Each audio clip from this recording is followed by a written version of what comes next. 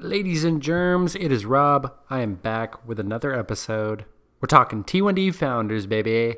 And this one, Henrik Berggren, is calling from Silicon Valley, where he's been for the last few years, but he is from Sweden. So you're going to hear a little bit of an accent throughout his interview, but a really awesome story. And he's currently the CEO of Steady Health, which I've seen a couple of my California type 1 diabetic accounts talking about recently. And it is a new, technologically focused, very modern approach to diabetes care. It's care that's there when you need it.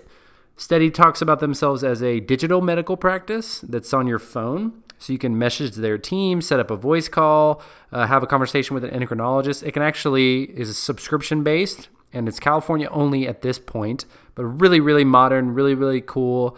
I read a lot about the future of healthcare, and some of it doesn't sound super exciting, but this is one of the things that's really cool.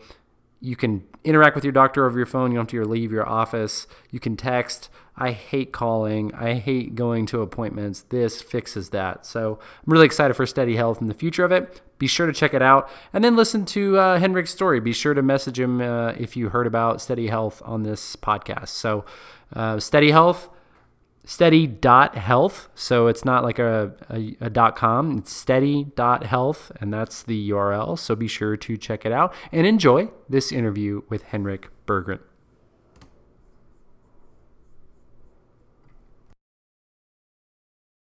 Thank you for continuing to listen to Diabetics Doing Things.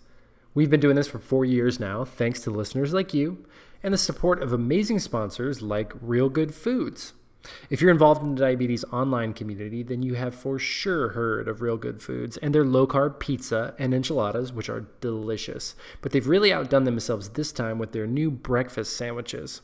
It's just like your typical breakfast sandwich, sausage, egg, and cheese, or bacon, egg, and cheese, except the biscuit is made out of cauliflower, and the whole sandwich has only 2 net carbs. That's 2 net carbs. And if you pop it in the microwave, it's ready in seconds. I'm not a big breakfast guy because I don't like having to deal with big blood sugar spikes for a high-carb breakfast. But when I'm really craving a breakfast sandwich, I grab a Real Good Food sandwich out of the freezer and hit the road without having to worry about a big spike in my blood sugar.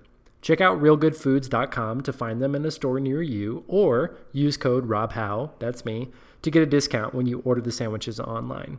I'm a big fan of brands who continue to support creators with diabetes, and there has been no bigger supporter of me and my friends in the diabetes community than Real Good Foods. If you haven't checked them out yet, give them a shot and let me know what you think. And now let's get back to the episode. Great. Hello and welcome back to another episode of Diabetics Doing Things. We're telling the amazing stories of people with diabetes from all across the world. And my very special guest, who is currently in the United States, but is from a place a little bit further away, Henrik Berggren. Thank you for joining the show, my friend. Thank you for having me, Rob. We're really excited about this conversation today. I am as well. So this is part of our Founders series, and you are currently the CEO of Steady Health, which I really want to dig into and talk about later on down the line. But also, one of the reasons that you're on this podcast is because you live with type 1 diabetes. So why don't you tell us a little bit about yourself, where you're from, and how you came into this diabetes family? Sure, happy to.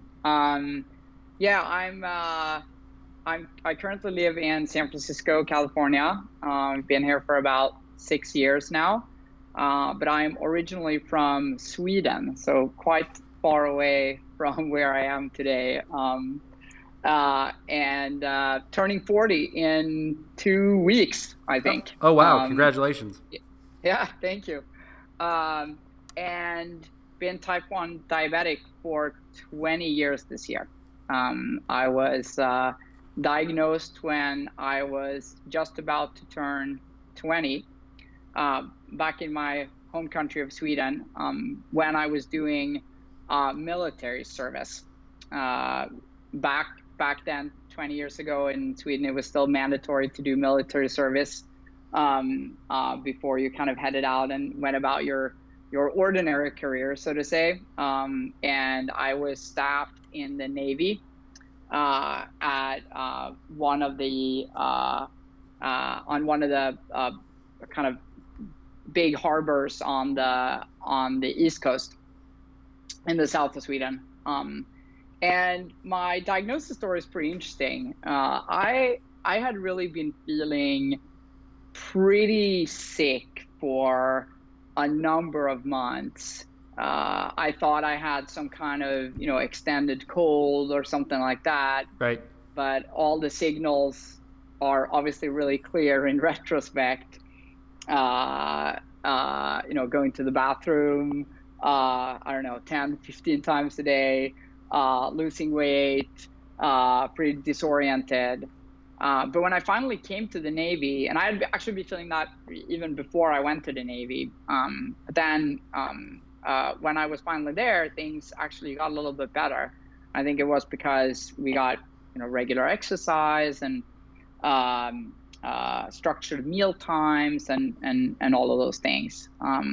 But I mean, I was still not doing great. So I think after a couple of weeks, you do kind of a routine health checkup to make sure that everybody's healthy going into the program. And I imagine they do one at the end of the program too, to make sure that nothing has happened while you were there.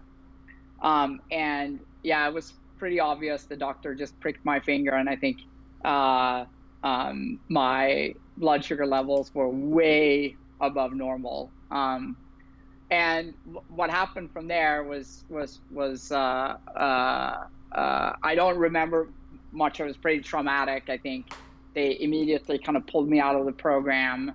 And you're not allowed to be in the Navy when you have a chronic disease that requires medication that you can't be without. So they kind of canceled everything right away, and I got admitted to the hospital and got put on training for insulin and measuring blood sugar and things like that. And a few weeks later, I was back at my parents' house with no plan. I had this. I was going to be in the Navy for about, I think, 18 months or so, had that all planned out. So I had no kind of backup plan whatsoever. So I was just there kind of on my own, which was, I remember it's pretty traumatic to this day. Yeah, it seems like that's a pretty big life shift that happened relatively quickly, right? So, you have these plans, you have a certain amount of time that you're going to apply to something. And I feel like, you give yourself that time to sort of figure it out. What do you remember about like those first few months, even years, living with diabetes and like the adjustment that it had on your life? Do you feel like you were set up pretty well for success, based on, from diagnosis and from the doctors and some of the training and education that you got, or was it a little bit of a struggle? I think it's probably a little bit of both. On the good side, I come from a country where we have a very good and well-run healthcare system that is free for everybody that is, born and living in Sweden. So everything from being in the hospital to getting put of insulin and supplies and things like that were all free, which is, I know not the case for many, many patients around the world. So that, just having that puts me in a category of very, very fortunate people. But I would say it was also very challenging. I found just understanding my own body, understanding the disease and how it affected me to be very difficult. Kind of understand as most people know, it's a disease that is, it requires so much analytical thinking and math. And I think I was just not at a place where I could actually take that in and kind of understand it at a deep level for many, many, many years after. And I think it's also very lonely. I didn't have any friends with diabetes. There were no history in my family. The prevalence of type 2 diabetes in Sweden is not very large. So there was the kind of understanding and depth of understanding of the disease in general was very limited, not only for me, but also for the people around me, which made things challenging. And I do think that, the healthcare system provided a lot of value when it comes to education and just education and so on around it. But it was definitely very challenging. And I think it's interesting the differences in awareness and community, from two countries that are obviously a long way away, but in some ways very similar, and then in other ways extremely different. Obviously in the United States, type 2 diabetes is much more prevalent, which from an awareness standpoint means that most people have heard of diabetes. Did you find that it was difficult to explain yourself to people, or people were asking invasive questions, or it was just difficult to adjust to a normal life with diabetes in Sweden? Yeah, for sure. I think most people had a very cursory understanding of what the disease meant. I actually remember one of the horror stories where, I was 20 years old and was looking forward to a life where I could spend time with friends and go out and on the weekends and have a few drinks and so on. I remember one of the nurses from, I think it was the hospital where I was first diagnosed, close to the naval base. She said, well, you can forget about alcohol for the rest of your life, or something like that. And I remember it just kind of completely broke me down. I was like, oh, wow, is my life now is going to be extremely, boring and just do I have to kind of just stay at home and not do anything that kind of my friends are doing? And it would be hard to spend time with them. So I think the overall educational level or kind of understanding of the disease for people that didn't have it was extremely low. And I think that can be partly explained by, the low prevalence in the Nordic countries, definitely in type 2 diabetes. And, it's a small country to start with. So regardless how you cut the numbers, there's just not going to be as many people that have it, right? It's funny that actually my doctors told me the exact same thing when I was diagnosed at 16. They were like, well, if you drink alcohol or you do any kind of recreational drugs, you'll die. And I remember, my friends still tease me about that today because I told them that because that's what the doctor told me. And obviously, when you're 20 years old or 16 years old, those things are much more important than they end up being later on in life. But they just seem like such big moments, at that time. Yeah, it's kind of like one part of painting a picture of what your life is going to be, right? And you end up anchoring on this kind of very, very kind of dramatic truths that and these people probably didn't think a lot about it when they said it, right? They were just like, oh, you should probably stay away from this. But yeah, it ends up having a very large effect on the person who is newly diagnosed. So yeah, and that was very painful. That's one of the interesting things to me about diabetes care as well. And we can get into this a little bit more when we talk about Steady Health, but there's so much nuance in care of a life with diabetes. There's so many because there's so many factors and variables. It's very difficult to have hard, fast systems where clear lines where you do this or don't do this. There's often a lot of gray area.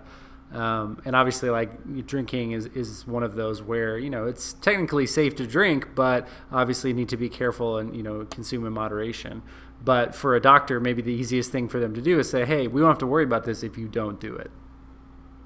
Yeah, so much nuance. And I actually think what's fascinating about diabetes today is that for a long time, we haven't had the data to actually understand how nuanced some of these advice or food or exercise or medication that we're taking actually is for each and every individual.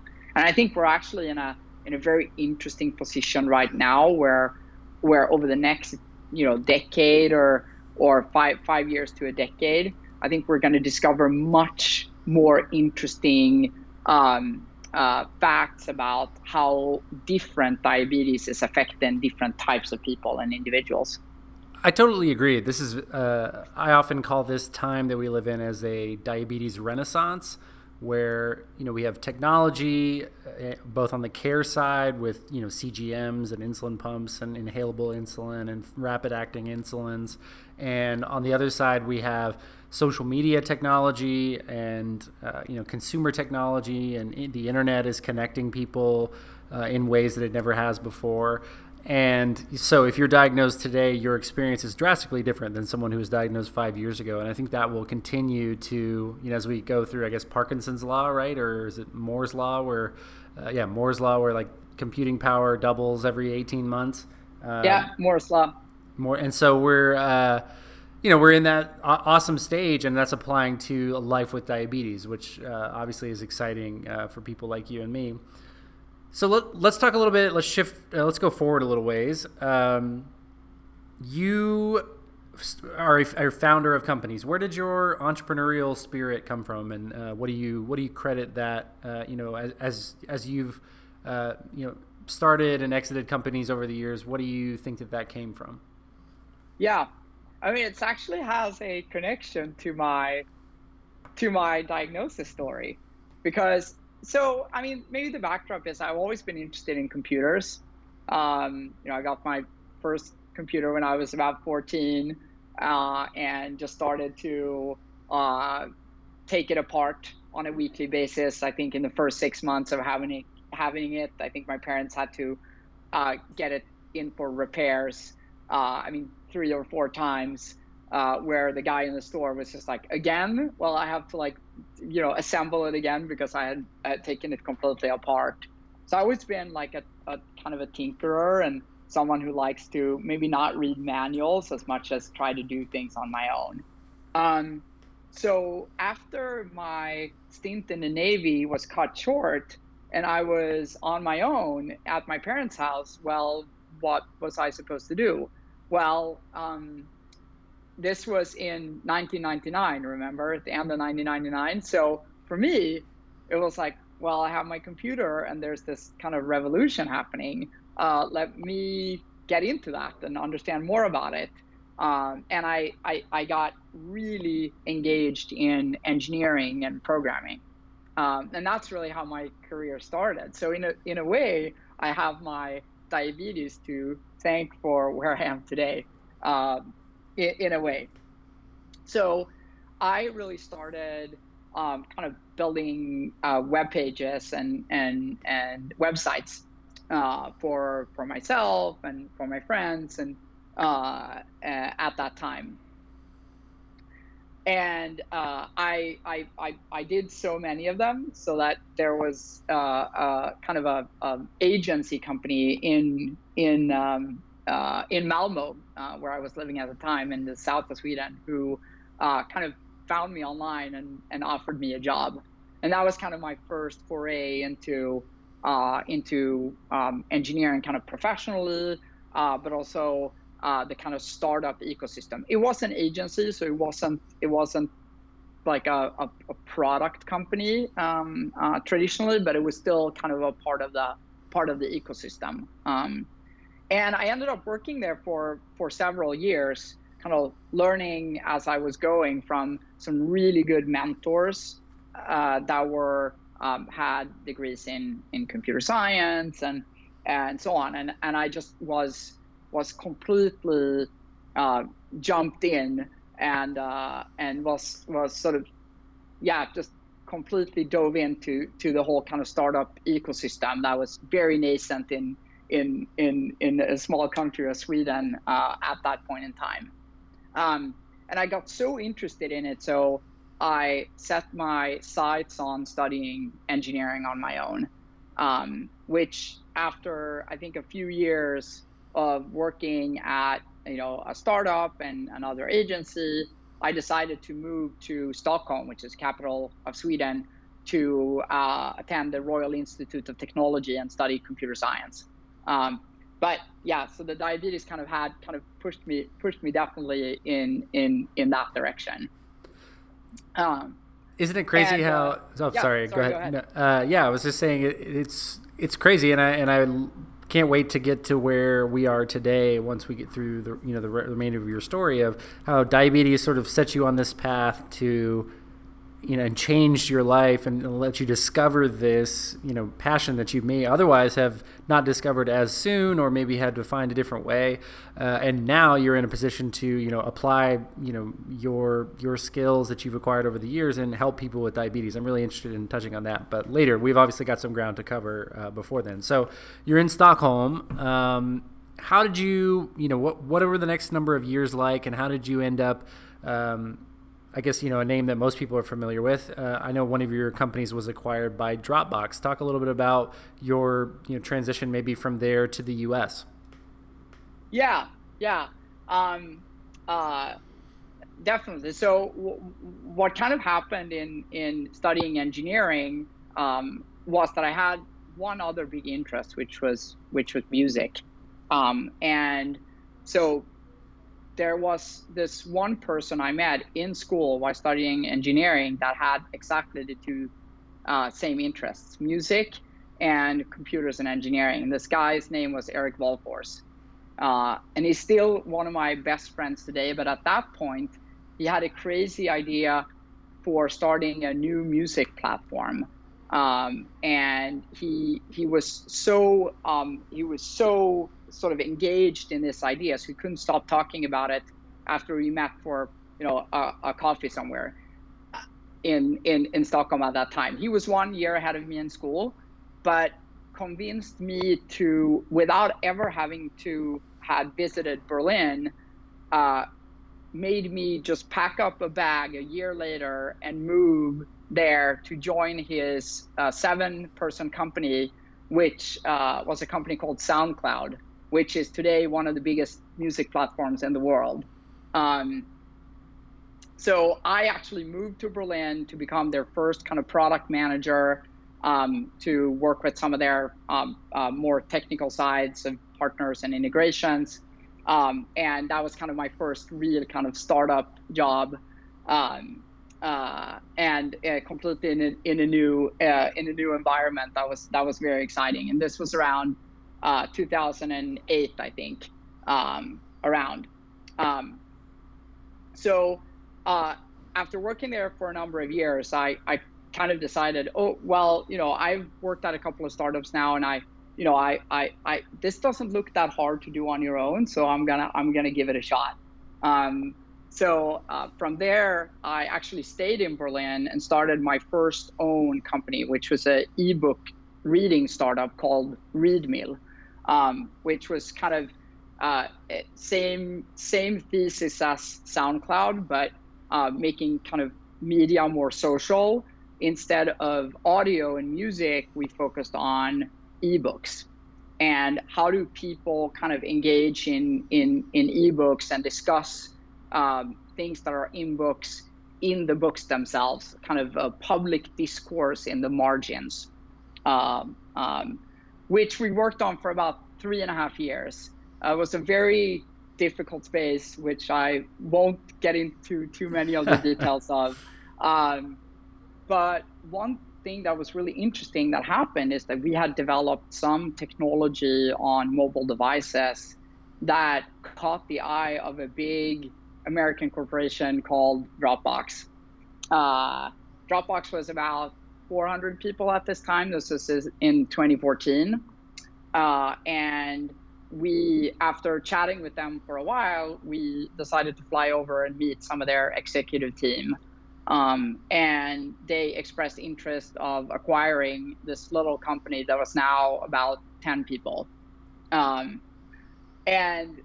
it was definitely interesting kind of going through the entire process of finding them, getting to know them, but then also selling this small company that only had 10 people that most of the time didn't know what they were doing, myself included, and selling it to a kind of a larger American startup at the time and transitioning to the US. But we took a big bet to say, hey, this company seems good. We love the product. We love the people. So we decided to go for it. And the deal closed in just a few months. And all of a sudden, I woke up in San Francisco one kind of April morning in 2014, and all of a sudden was an American resident. It's amazing how fast things can change. That seems like a consistent theme in your life. Yeah, I think I'm always been in like a very comfortable zone when there's a lot of change around me.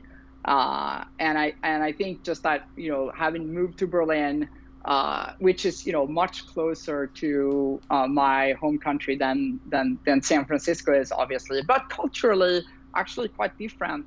They speak a different language, and so on. So in some way, America was closer, but so I felt I had some training already in getting in being in a new city, meeting new people, and getting accustomed to a new way to do things. Yeah, and it was super interesting. And I think that the following 3.5 years, where I was working as a product management leader at Dropbox, was some of the most rewarding in my career this far. I think I just learned a lot, met a lot of great people, and looked back at my experience with my first company, kind of understanding, these are actually the things that we didn't do as well, and here are some of the things that we did really well. And that helped me kind of navigate and learn a lot from both experiences. So that was extremely fascinating, and yeah, a tremendous experience that I'm thankful for the Dropbox team till this day. So let's talk a little bit about after your time at Dropbox ended. I remember reading in another interview that you did earlier last year with Healthline, so in 2019 with Healthline. You mentioned that you knew that you wanted to take a little time off. And in that space that you created for yourself during that time, you took a deeper look at your diabetes management. So really over your first, honestly, 18 years of diabetes, not much had changed about your day-to-day management, and you discovered CGM. So talk a little bit about what that journey was like for you and what light bulbs that maybe came on, allowed to turn on for you in your diabetes treatment. Yeah, I think 2017 was a year where diabetes really kind of re-entered my life in a big way. And I was actually in for a change that I did not know was humanly possible. If you look at my diabetes over my first 17 years, I had been managing it pretty well. I'm a pretty active person.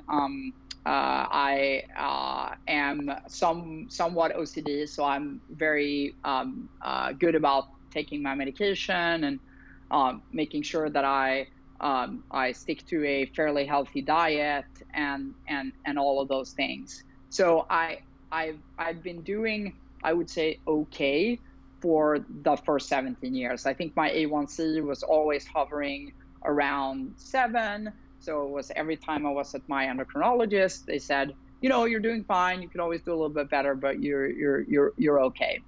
So I was never really motivated to do that much better. And to be honest, I actually didn't check my blood sugar very often. I always found finger pricking to be the worst part of diabetes, because it wasn't so much that it was just painful to do. It was also that when you got the results, I didn't get smarter about what was happening. I actually just got more confused. I could not understand the cause of effect and the sort of connection between cause and effect for food, exercise, or medication, or anything like that. I found it extremely hard to actually iterate and learn from my own behaviors. So in 2017, I had a bunch of friends that telling me, you have to try this thing, CGM. The Freestyle Libre was not available in the US, but they were all in Europe, and they were sending it to me and saying, hey, we're using this, and it's really amazing. You should really try it. So when I was visiting family in Stockholm, I decided to just go to the pharmacy and buy a few. You actually don't need a prescription in Europe for this. You can just buy them over the counter. So I thought, yeah, I'll just do that. And what happened after that was just insane. As a product manager, the thing that we typically do is we look at a feedback loop and we try to learn from it. We say, hey, we run an experiment, we look at some data, and then we say, okay, did it go the way we wanted it to, or did something else happen? What can we learn from that? And then we change our test a little bit and we try again. And that was exactly what happened to me with the CGM. All of a sudden, I had this feedback loop in front of me that I could use as a tool to learn from my own behaviors. So the next 5 months was a whirlwind of learning. And I realized that there were so many things about my own diabetes and myself that I just didn't understand. Things like food, or things like exercise that I was doing. I'll give you one example that I think paints the picture pretty clearly. Sure. I play basketball every Monday. And for years, my doctor had been telling me, when you play basketball, make sure to go down in insulin before you play, so that you don't end up low. Because when you exercise, your body is gonna be more responsive to the insulin. But when I looked at the data every Monday after practice, I saw my blood sugar go straight up, not down, like she said it would. So I was confused by that, and I said, what's going on here? So I went back to my normal dose and stopped kind of taking the dose down, but it still went up. And I was just like, how is this even possible? Like, what's going on? So I started kind of Googling and trying to understand. And my hypothesis quickly became that, I'm so bad at basketball. I am a not very tall, skinny Swedish guy that plays with, some American guys that played in college. So all of the stress from being really bad at something, I think, just caused my insulin resistance to be bigger. So I started actually increasing my dose playing basketball instead of taking it down. And that actually helped me completely eradicate the highs that I was getting from the game. So today I can play basketball almost without getting any type of elevated sugar levels. And that was just so different from everything that I have learned over the past, 5 years or so. So I started questioning everything that endocrinologists and doctors, and even things that I've been reading, online and so on. That was just one example, but there was like 4 or 5 of those things that I think I just learned was completely different for me as an individual. And that's a really interesting story. I think, for me as an athlete, like playing basketball has always generated a lot of stress and a lot of cortisol and adrenaline, even when I play not in a serious level. So that story is exactly the same for me. Like every time I go play basketball, my blood sugar spikes a little bit, so I got to increase my basal or give myself a little bit of a bolus before. And now I always wondered when I played, because I would take off my pump and I didn't wear a CGM before 2017. And I would always wonder what happened to my sugars during the game. Like I knew they were high after, but I didn't really know what was going on. So being able to see that chart and be able to see the adjustments that were being made, by my pump, now that I'm able to wear a CGM and my pump at the same time, and they are connected via the hybrid closed loop. So my pump can make the adjustments for me while I'm playing, depending on how high I'm going. And now my results are so much better, and I'm able to look at historical data and make inferences based on that, whereas in the past I was just guessing or getting frustrated by lack of information. Yeah, I mean, that's exactly the kind of frame of thinking that I had as well. Like, how do I use the kind of learnings from previous times when I've done the same activity or eaten the same food, and how do I use that to get smarter about next time that I'm doing it? And what I realized is, a lot of us are creatures of habit, not only talking about people living with diabetes, but actually humans in general. So there's a lot of things that are recurring in our lives. So if you can really learn how to handle those recurring events, I think that the amount of time that you have to spend thinking about your diabetes goes down, as well as the times when those events drive your blood sugar extremely high or extremely low. So there's almost like double benefit to really kind of understand those recurring events in your life. So talk a little bit about how you took those insights which I think, for many people, I think are super relatable, because when we put a CGM on and we start to learn like how our body responds to things, we begin to look at things a little bit differently. Talk about how you took that experience and got us to where we are today, being the CEO of Steady Health, and how does Steady Health use CGM and CGM data to, help people with diabetes? Yeah. So what happened over those 5 months was just incredible. Like I lowered my A1C. I think the first time I checked after a couple of months was 5.7. I was sleeping better. My mood was better. My energy was better. I had gone down in insulin dose with about 60%. So I was just like, wow, this is incredible. How can I get to these results? And how come nobody from the healthcare system has actually told me that this is even possible? So I went to my endocrinologist and, I showed her all of my progress and here's what I've done, and here are the results, and here's what I've learned. But I also had a long list of questions, like the basketball one, for example, where I actually didn't really know what was going on and I needed it to be explained to me.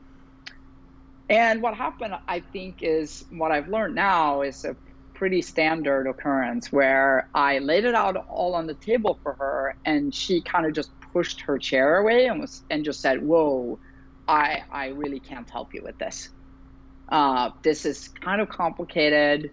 I don't have access to this data somehow. And it's like, I don't have time to kind of go through this in this much detail. And that was really one of those moments where I just felt, I don't think that this is the way it's supposed to be. And bear in mind, I'm in San Francisco, like the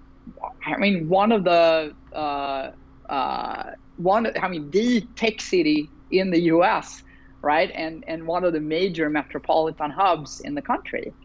So I just felt, okay, if I can't get this care, like what does it look like in the rest of the country? So I started making phone calls to patients, to CDEs, to doctors, try to understand to what degree are providers actually using the data, and how are they helping the patients actually get to better management with it. And what I realized was most of the work was done by patients themselves. There are some superstar doctors around the country for sure, and they're doing an amazing job. But the kind of average provider doesn't actually know that much about delivering this new data-driven and personalized care. And it's actually not so much their fault. I think there's several things at play here. And the three core problems that I discovered were the training for doctors is not really that up to date. Like diabetes is a completely different disease today than what it was only 10 years ago. And the training hasn't actually adapted that much. I think the tooling that they have at their disposal is still pretty rudimentary. They usually look at blood glucose data, but not so much at food, exercise, and medication, which are key inputs to the function. Otherwise, you cannot give advice on what to change. And thirdly, I think because of how insurance is set up, we also have very little time as providers to spend with patients in the first place, which doesn't allow us to actually go to the deep insights in the way that we need to actually make progress. So with those three things, I was like, there needs to be a better way here. So I was on a sabbatical and was thinking about like, what should my next company be? What should I do with my life? And all of a sudden I had these kind of problems in front of me. So I was like, wow, okay, I should probably do something about this. And that's kind of how Steady Health got started. And the easiest way, I think, to describe Steady and where we are today is essentially to say that we are a typical endocrinology practice that gives people with diabetes help with everything they need in management of their disease, everything from prescriptions, labs, referrals, data analysis, all of those things. But we're focused on doing two things very differently. The first one, we're exclusively working with patients on CGM. We believe that to be a step function in the way we can understand the disease better.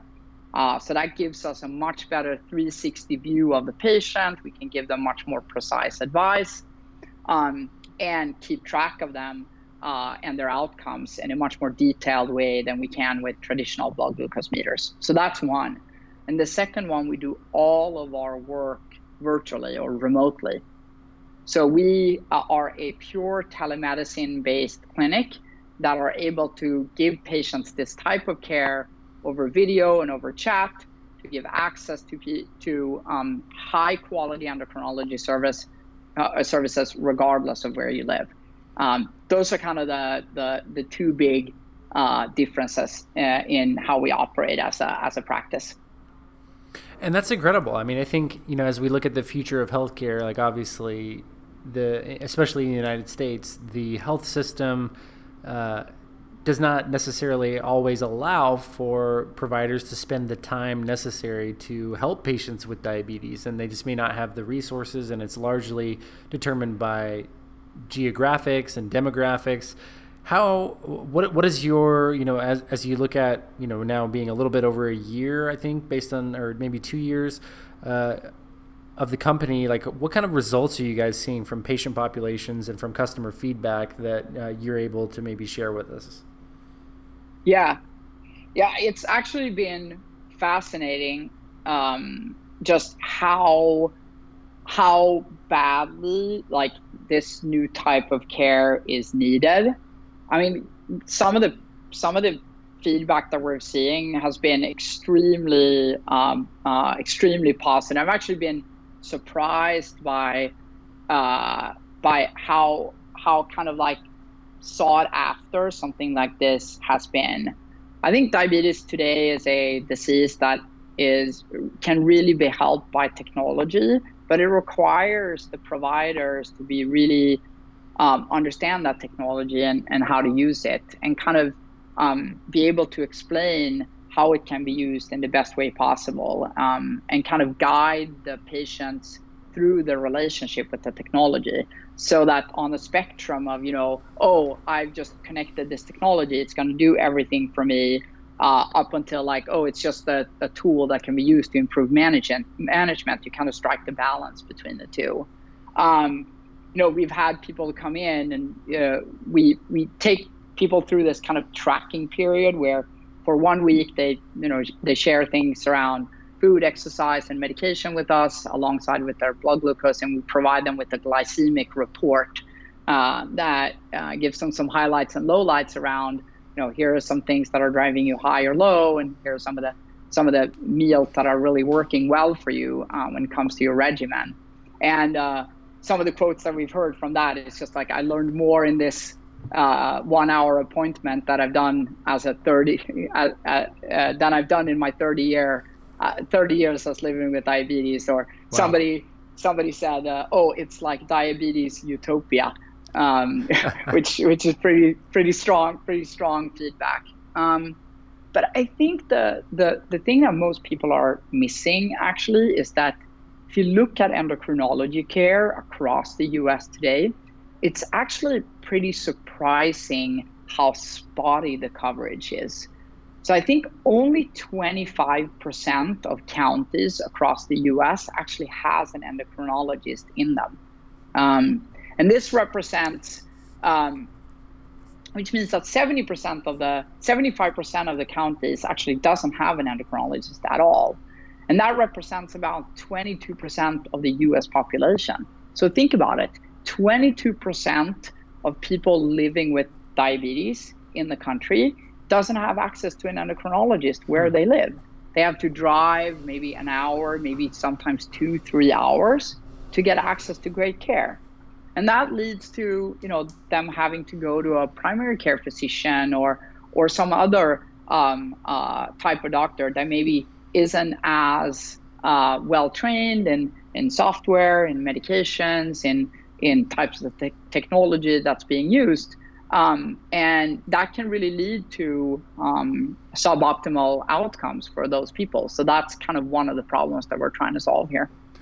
Wow, yeah, I mean that's one of the things I think that keeps me up at night when I look at the diabetes online community. I mean, this is strictly from a social media and sort of marketing perspective, but JDRF reports that there's 1.25 million people in the U.S. with type 1 diabetes. I would guess that number is closer to 1.5 million based on the data that or the year that data set came from.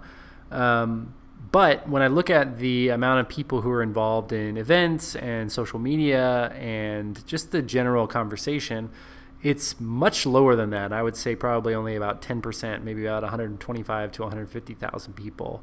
And so I wonder, where are those 90%, like that silent majority, and how can we reach them? And so that insight you were saying about only 25% of the counties in the U.S. have an endocrinologist, wow, just really rings true and hits home for me, because that just means that there's 75% of the population, like you said, 22% of the U.S. population with diabetes that don't have access to an endocrinologist, which is just incredible.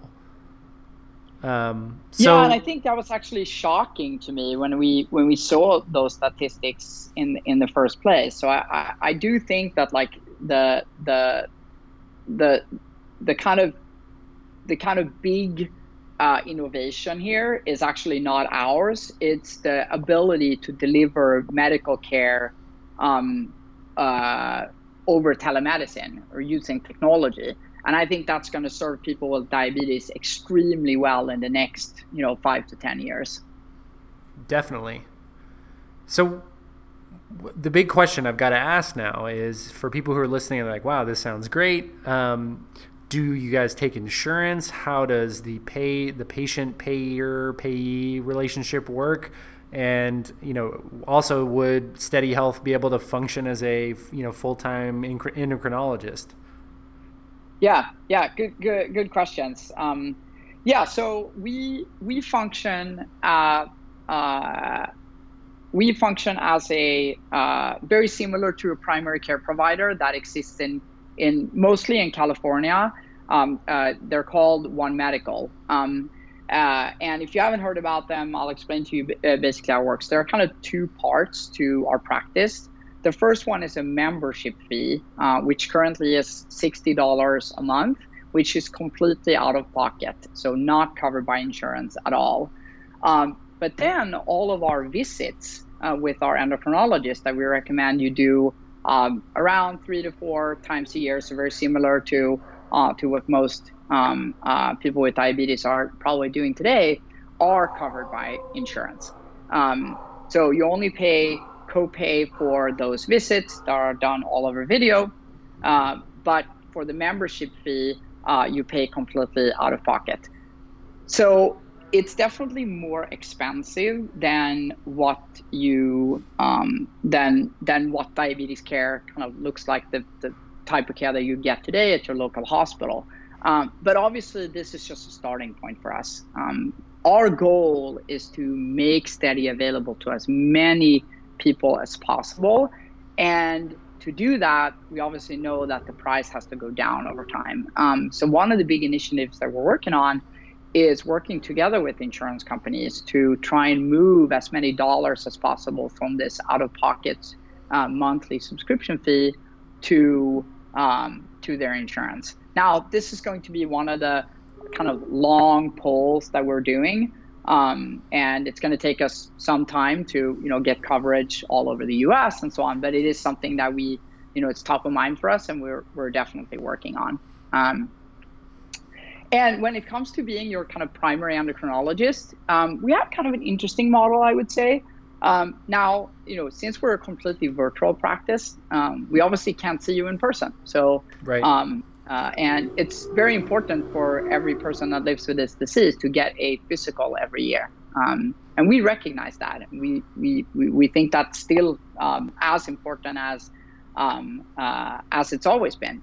So we partner with primary care providers to do this specific part of the care. And we have developed some kind of software and also some educational material to partner with primary care physicians in a really good way. And we actually believe that primary care is is probably very well positioned to do this type of work. They have lots more clinics, lots more physicians. You can probably get an appointment with them way quicker than you can with your endocrinologist. So hopefully that should actually be much easier for the patient, and much faster, and maybe even cheaper as well.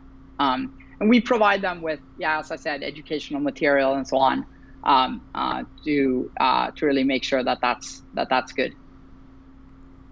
Absolutely. And I mean, obviously, it's a journey, and you guys are, working and tackling one thing at a time. And I think it's pretty inspiring to see how, really primary care can be a catalyst for better endocrinology care across the U.S. Obviously, there's a lot of, in an election year, a lot of things up in the air about, the future of the health system and what that looks like in the U.S. But very cool to see people with diabetes leading the charge on the tech side of, getting access to better diabetes care to more people. I've got a question for you, and we chatted a little bit about this beforehand, but you've now been the leader of a number of companies, but this one obviously has a different focus. So how is being the CEO of a diabetes tech company different than some of your previous stops? Yeah, I actually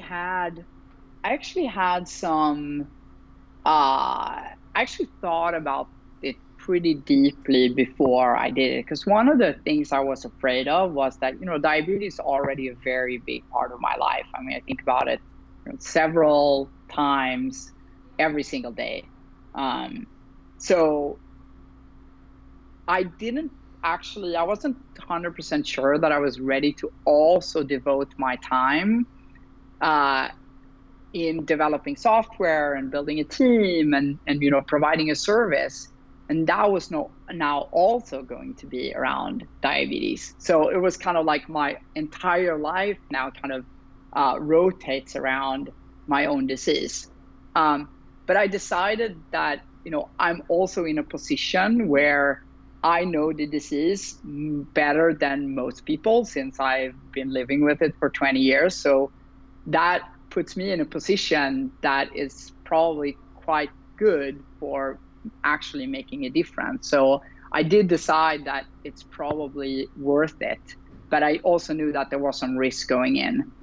But I think it's been incredibly rewarding, and I think the just the fact that when people come to Steady as a practice and they realize that this is actually built by people that live with the disease themselves, that gives it a certain authenticity and trust that I hadn't actually envisioned being such a big deal. A lot of people we talk to say, "Oh, I went to the website and it looked really good. It looked what I was looking for. Like it was going to be a good fit for me." But the thing that pushed me over the edge was reading about your story and reading about the fact that you are living with the disease yourself, and that made me understand that like you guys know what it's all about. So that's really been kind of an interesting and I think rewarding experience. Now it can get overwhelming at times. Sometimes it's just like, oh wow, like everything in my life is around this disease, and we all need a break. And I think it's good to be open and transparent about those breaks and actually take them and not be sort of like, feel guilty for needing those kinds of breaks. That is a part of my life that I also have to be careful about protecting. I mean, the times when I do not have to think about it. So there are definitely a lot of benefits, but also some downsides. Definitely. I mean, that's something I really relate to in my life as well, because I live with diabetes. You and I are on a podcast right now talking about diabetes and diabetes companies and patients. And then I have diabetes Instagram, and there's just a lot of other, my personal care comes into that. And so, finding that balance and making sure that I, whatever new projects I take on, I make sure to keep my own health and positive relationship with diabetes in the front of my mind with that. So always an interesting balance. And I think especially for founders, when you're working to deliver a product for people with diabetes, but also manage your own diabetes, it can kind of be a difficult, line to toe. So Henrik, I really appreciate you taking the time to come on the show today. This story is so interesting. And I think I've had to check myself from continuing to go down a rabbit hole of amazing questions about your experience. For people who want to learn more about Steady Health, where would you direct them to go?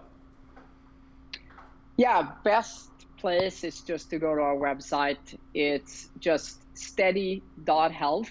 So no .com or anything like that. It's just steady.health. You can find a lot more information about what we do, what it costs, and what's happening in the future with our service. So go check that out. Well, we will definitely include a link to that in the show notes as well. And really looking forward to following you guys along your journey as well as you guys continue to innovate in the diabetes space. And I might have to give this a try. It's really appealing to me. And obviously managing the data is something that's been a big point of emphasis for me this year. So looking forward to seeing how you guys continue to grow. Thanks again for listening. Please follow us on Instagram. Check out our sponsor, Real Good Foods. We're Diabetics Doing Things on all the major platforms, and we also are available on Spotify. So if you prefer Spotify or you're a subscriber, check it out. I definitely have listened to more on Spotify in the recent years. They've got a lot of great podcasts, and it's just super easy to shuffle from music to podcasts and back and forth. Leave us a review if you have a chance, and tell a friend with diabetes about this podcast. That's the best endorsement and the best support that you can provide. Thanks so much, and we'll see you next time.